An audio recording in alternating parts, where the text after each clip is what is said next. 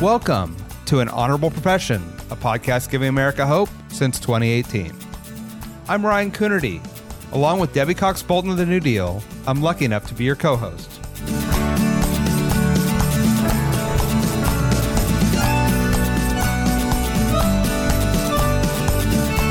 An Honorable Profession is a New Deal Leaders podcast.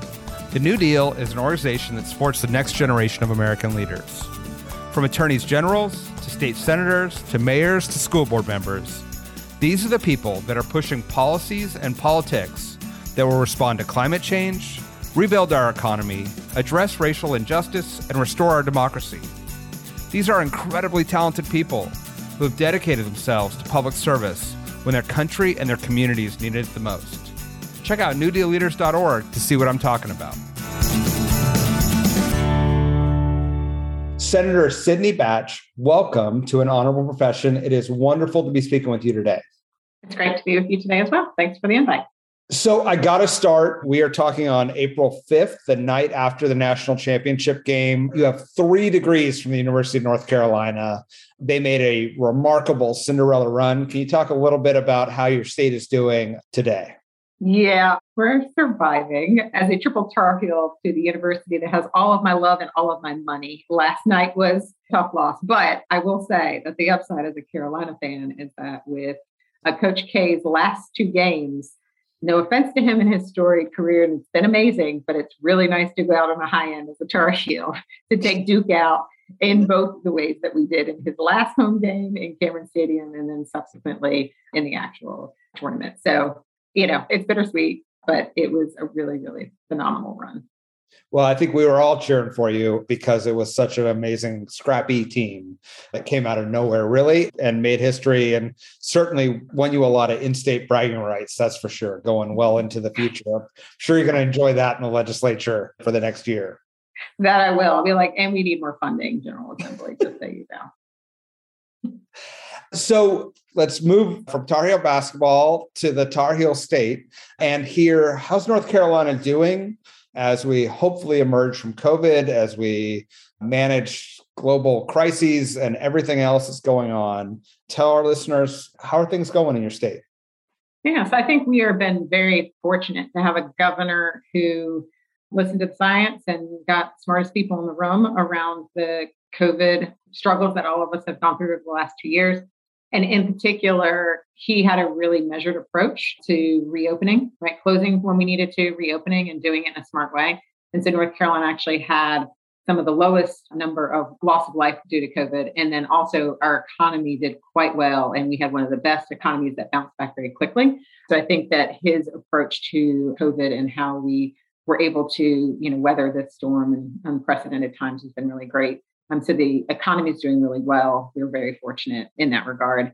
That doesn't mean that working families don't still feel it, right? I mean, we have a lot of companies who are moving to North Carolina. We think because of the wonderful topography and great place to live, right? I mean, you got the beaches, you got the mountains, you got Piedmont, and you have a really great temperate climate and really great place to raise kids. And so I think we have a lot of businesses that are coming, but we still have a lot of challenges, right? We still are one of the few states that haven't expanded Medicaid.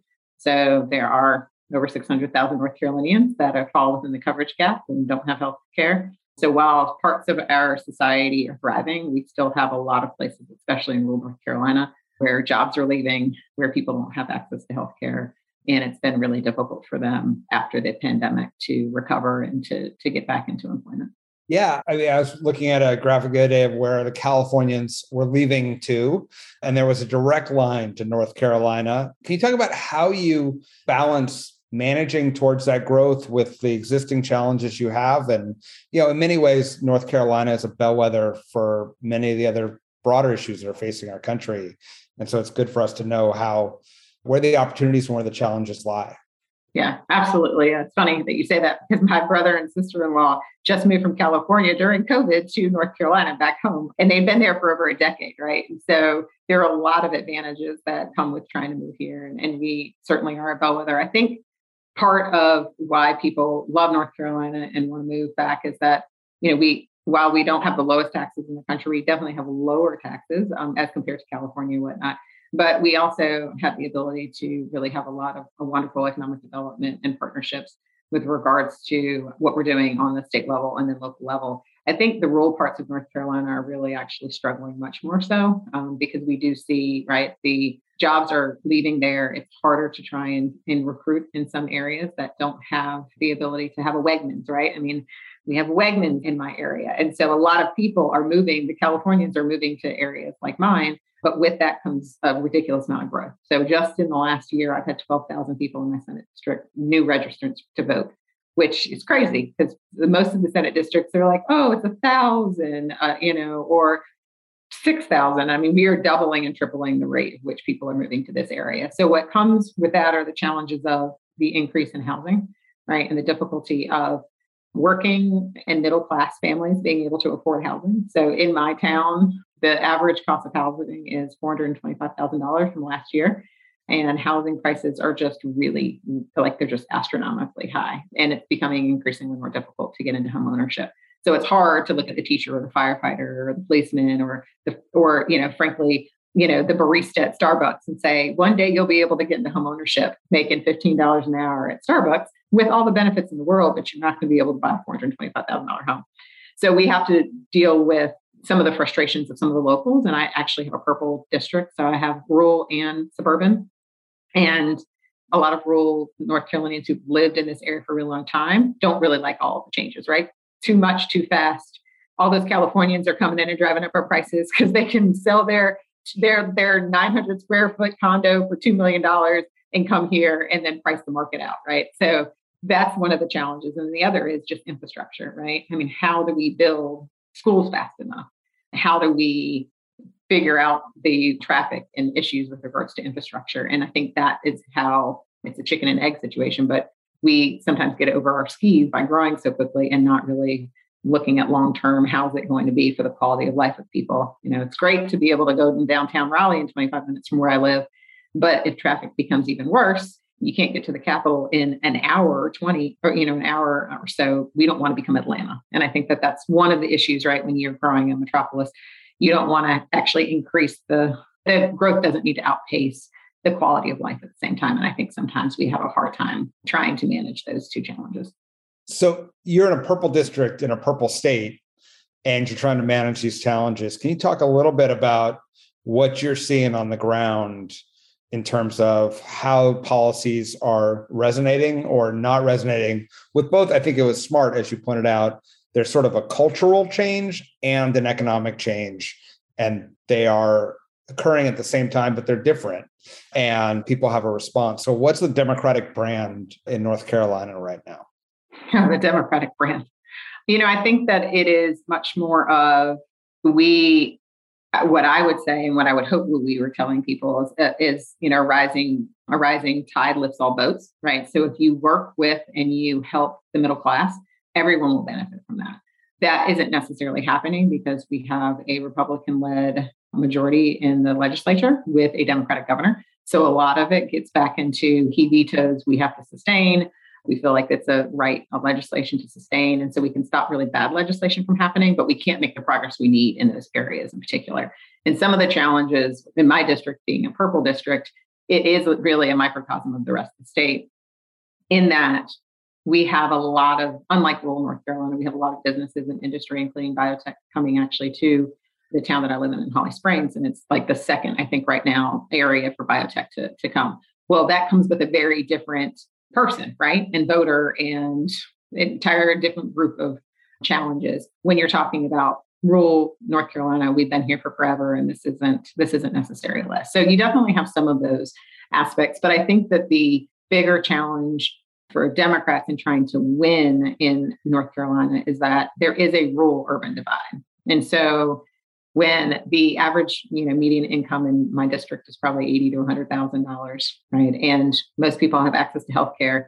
Talking about Medicaid expansion doesn't really resonate with voters, right? So if we run as Democrats on a federal level, right, on the statewide issues, you're not actually speaking to your constituents. And I think that's what we don't do as Democrats really well. We need to actually talk to them about our own constituents. That's why you're actually a senator in a district and not obviously the governor. The governor has to worry about the entire state. We have to worry about our constituents. And I think for me in my district, talking about the increase of housing prices is a huge issue, right? Talking about infrastructure and the rapid growth and the increased traffic without an actual master plan of what we're going to do with mass transit as time goes on and we grow rapidly. So 1991, the town I live in had like 1,000 people. Now it's 42,000, Wow. right? You can't keep up with that pace without actually having a long-term plan. And you can't expect just the towns to be able to bear some of those costs. So it's going to be really important for us to work at the state level to make sure that the infrastructure is there and that we have the partnerships at the federal and state level to help with regards to that and to help the towns out in that regard. So, rural North Carolina and the messaging there is very different. And I think that we just get caught up as Democrats in so much wordiness and being, like, oh, let's talk about the ethereal ideal of things. I'm like, no, we're talking about what do people care about every single day when they go to work. And what they care about is driving and sitting in traffic for 45 minutes, trying to get to carpool, get the kids out of carpool, because now all of a sudden 10,000 people just moved in and you actually on one road that goes in and out and it's only 2 lanes, right? Like who thought about that idea and whatnot? So I think that those are some of the challenges that we face. Paid leave, for instance, is another. North Carolina, only 12% of North Carolinians have paid leave. And I think that that's something that we should be talking about, because you might have access to healthcare, but what's the point of having access to healthcare if you can't take a day off to use it, right? I mean, if you can't afford to just go to the doctor, then it's great that you have it in catastrophic situations, but a lot of people are underutilizing the ability to go to the doctor just because they don't have time off. So I think that those are some of the issues that we really need to focus on as a Democratic brand in North Carolina, is that because we're a purple state, because we're very rural and very urban and very divided, you have to actually focus on the specific area and to run in your district and talk about the issues that your constituents actually care about, instead of trying to feed people a message that doesn't resonate with them. And how in that environment do you move a legislative agenda forward? And how do you decide what are going to be your priorities going into a session? Yeah. So for me, and this is how I feel like there's 2 types of legislators or maybe politicians, and they're the peacocks and the peahens. The peacocks want all the attention and they want to let you know that they came up with the ideas, and they'll strut around and they'll talk about how wonderful they are. And then the peahens, they're just working behind the scenes, trying to get things done. They don't really need to take the credit. They just want things to be done. No bias to men, but most women are peahens, legislators and politicians. We're not really worried about taking the credit. I think sometimes we need to step forward and actually claim it. But with that being said, I think that if you're in a purple district like mine, and you care about the legislation and you care about affecting change in people's lives, you have to get out of your own way and know that you're not always the best messenger. So this year in the legislature, for instance, I had 2 really important pieces of legislation. One that was an omnibus bill on child welfare. I'm a child welfare attorney. And so dealing with kids in foster care and expediting permanency and working with families to try and reunify them, et cetera. And that bill I filed. And then the Republicans were like, well, you're in a district that we are actually going to be playing in, so we're not going to let you pass it. But they gave it to another Republican. And I worked with the Republican colleague who ended up taking my bill and then ran it. And I, behind the scenes, worked on all the changes and approved it or didn't approve it. And we were able to get that legislation passed. My name's not on that bill. Clearly, it is my bill. It's the language that I wrote, but it got passed. And I just think that we have to remember that if you're going into public service, you're going into it with the idea, if you're doing it the right way and you're in it for the right reasons, you just have to figure out who the messenger is. And that just because your name isn't on the bill doesn't mean that you can't do really great things, even in a minority and serving in a minority. And another example is a mental health regulation bill that I actually got through as well. Republicans took it, put it in another bill, an agency bill, and passed it. But again, you can take your ball and go home, but you're not going to be very effective that way. That's remarkable. I think in the 100+ episodes we've had of this podcast, I haven't had somebody so succinctly explain that part of the legislative process, which is, I mean, it's hard to hear because you're doing the work and someone else is getting the credit. But on the other hand, as you said, you're making lives better for a lot of people, especially people who are particularly vulnerable in the system. And so it's worth checking your ego at the door, then going back to the right. That's really good. I give you all of my good ideas. You run with my bills and you take credit for it. You would think you want to keep me around, because if I'm not in the building, where are the ideas going to come from? But it really is, like, all joking aside, I think it's hard. The longer people are in that building, and I feel like the more that their personalities become their actual position, the less likely they are to be team players or to just realize that you're not always the best messenger, right? Doesn't matter if you're in power or not, you have to try and figure out really creative ways to make an effective change. And that's just what I've decided to do. But I have a really fulfilling life. Politics went away tomorrow, I'd be perfectly fine. I would live my best life. I would go on vacations and not have to check my legislative schedule. And my kids and my husband would see me a lot more. So, you have a fulfilling life outside. I think that's the key to a successful politician. If you could go back to your life when it all went away and be happy, then you're actually the best person to be in politics because it doesn't become your life. I love that. And as someone who's leaving politics voluntarily in 8 months, congratulations. Yeah, thank you. I am looking forward to that, to testing that theory. I'm pretty sure it's maybe the one area where I should really succeed. Can you talk about, so not only, as you mentioned, you have a family, you have a thriving law practice, you're in the legislature fighting the good fight, and you've also been going through health challenges at the same time. Can you talk about how you have managed that and why you felt it was important to continue to show up to cast votes even when you were facing really significant health challenges in your life? Yeah, I feel like, so for a type A personality like myself, who already knew how many children she was going to have and what their names were going to be before I even had a husband picked out, my life has proven that life is all about how you handle plan B, because my life is plan B, right? Like I had a trajectory, I knew exactly what I was going to do, and then life left and I got something for you. And it happens all the time. So I think that it's been really great life lessons. In 2018, actually, when I was running for the first time in the North Carolina House, first time candidate, in August of that election year, I was diagnosed with breast cancer at 39. Did not expect that. Everybody thought that I'd probably drop out of the race. Fortunately, I was diagnosed early and with stage 1. So I knew that I could, I'd get my mastectomy. I took some weeks off, had really great support around me with regards to my family and my husband and campaign team that kept the campaign going for 3 weeks. But I took 3 weeks off and hit the ground running and finished up. And then unfortunately in May of 2019, I actually ended up having to have a second mastectomy. And that was harder because I was actually serving, right? So you're campaigning, you're serving, and you are still dealing with the stressors of, I thought that I was done. And well, I was not. And so through that process, it was a lot harder because unfortunately, leadership in the North Carolina House ended up finding out that I was actually out on medical leave for my second mastectomy. And so they decided to try and run an override vote, knowing that I wouldn't be there. And they had the margins for a anti-choice bill with regards to abortion. So I'm hard-headed with nothing else and determined. So I went in about 2 weeks after less than 2 weeks after my mastectomy, and thwarted their plans to override a veto for choice or anti-choice bill that would have absolutely passed had I not been there because they had the votes. So I learned very early on, and it was worth me going through the sacrifice and the discomfort of coming into session. My husband was furious with me, as you can probably imagine.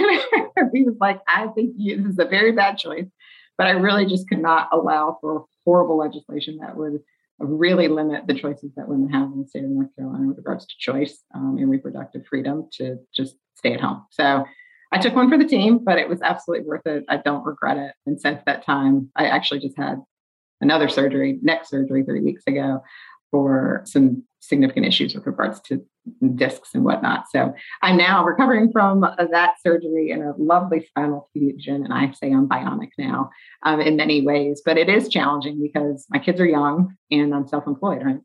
The great part about being self-employed is that my husband says your day can't be that bad because you didn't get fired.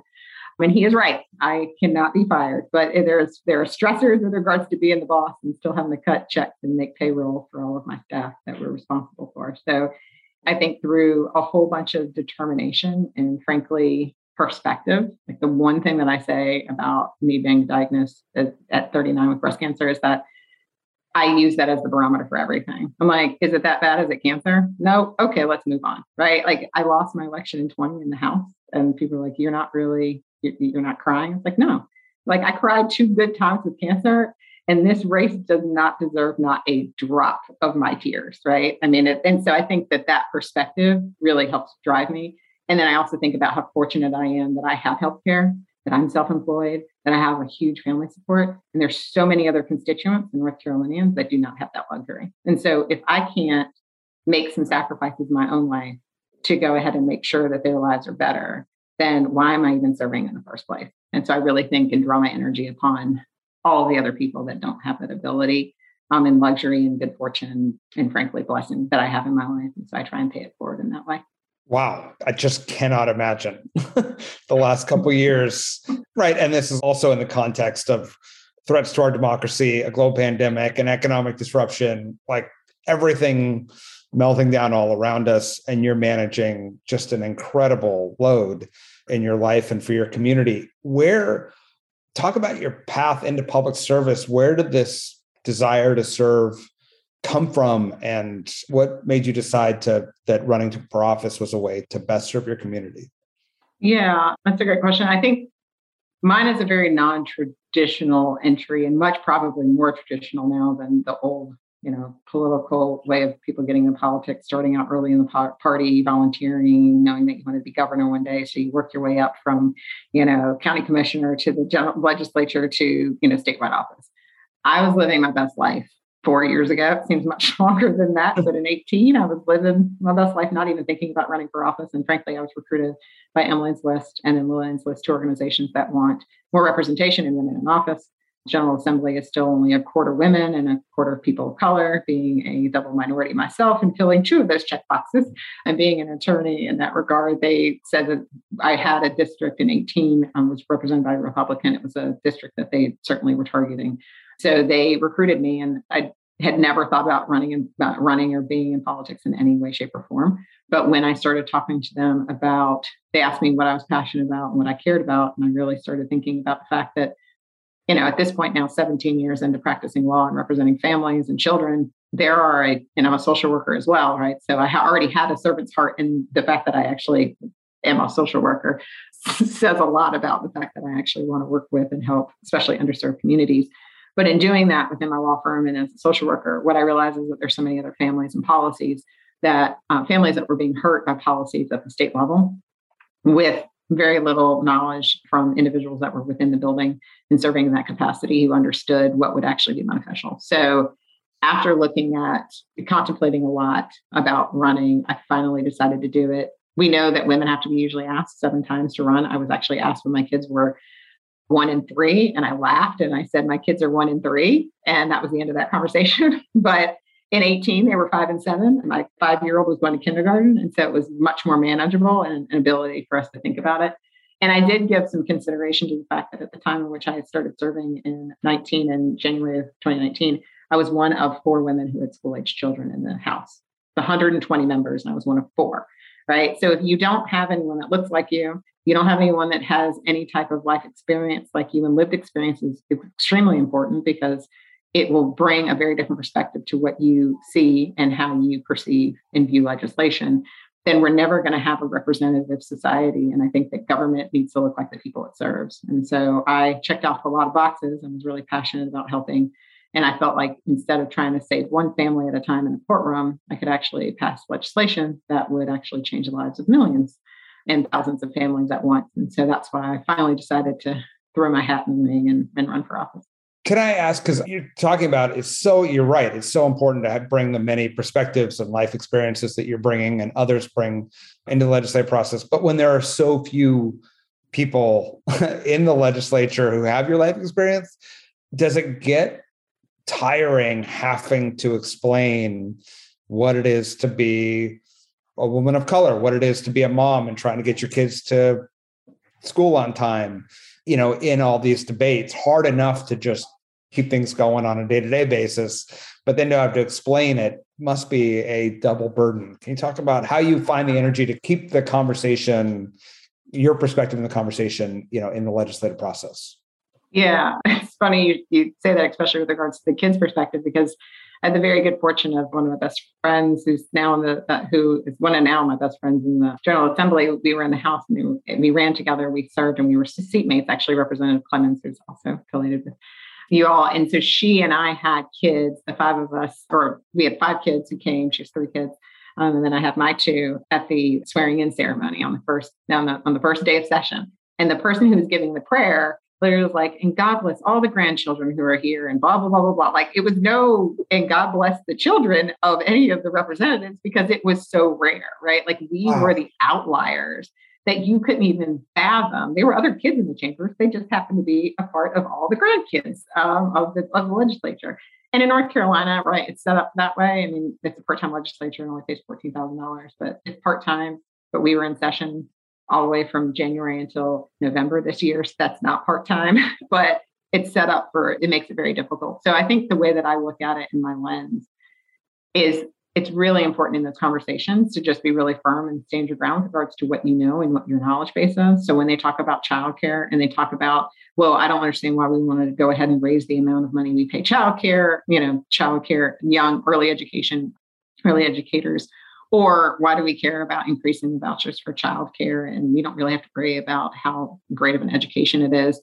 I can say, like, I understand that you have not had childcare now for 60 years because your children have grandchildren. But let me tell you, since the last time that you actually paid childcare, if you did, because your wife oftentimes was staying at home, it is literally $2,400. I was paying $2,400 for 2 kids, and it's like every single month, which was more than my mortgage. And so being able to actually use that lived experience and share with other legislators what you're going through is really helpful. And that doesn't come, right? Like you can't just come in there and say, oh, let me be a know-it-all. Let me tell you everything. You have to build those relationships. And I think if you build what's an effective legislator is you build authentic relationships across the aisle and with your own colleagues in your party. When you speak up, they look at you different, right? I think it's really hard to hate people up close. And so if you get to know the person that you're talking to, when I say perhaps we should actually look at what we're paying our childcare workers or whether or not we should increase vouchers, because if someone like me, as a lawyer, had to not save as much money in a 401k because I was putting $2,500 of my husband and I's money into childcare, what do you think that's happening with the barista or with the clerk at the grocery store? And they're able to look at me and say, oh, but you're doing really well. And yet you still couldn't save, right? I mean, you have to be vulnerable. You have to be willing to be vulnerable as a legislator to tell those stories. But I think that that's what makes you more effective because you can share that experience and then have somebody second guess whether or not we actually really should reconsider a policy.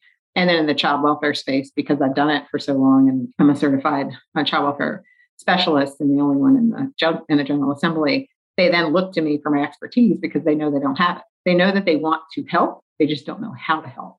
And so it is tiring. Let me be clear. Like it is exhausting. And sometimes like, why am I doing this? Because I can just live my best life at my firm and literally just do what I want. But that doesn't help anybody who actually needs to obviously have a voice there who's going to fight for them. And it's important to just be in the room, right? Decisions are being made about other people's lives that look like me, but they don't have a voice in the building. And so I have the good fortune of being able to do it.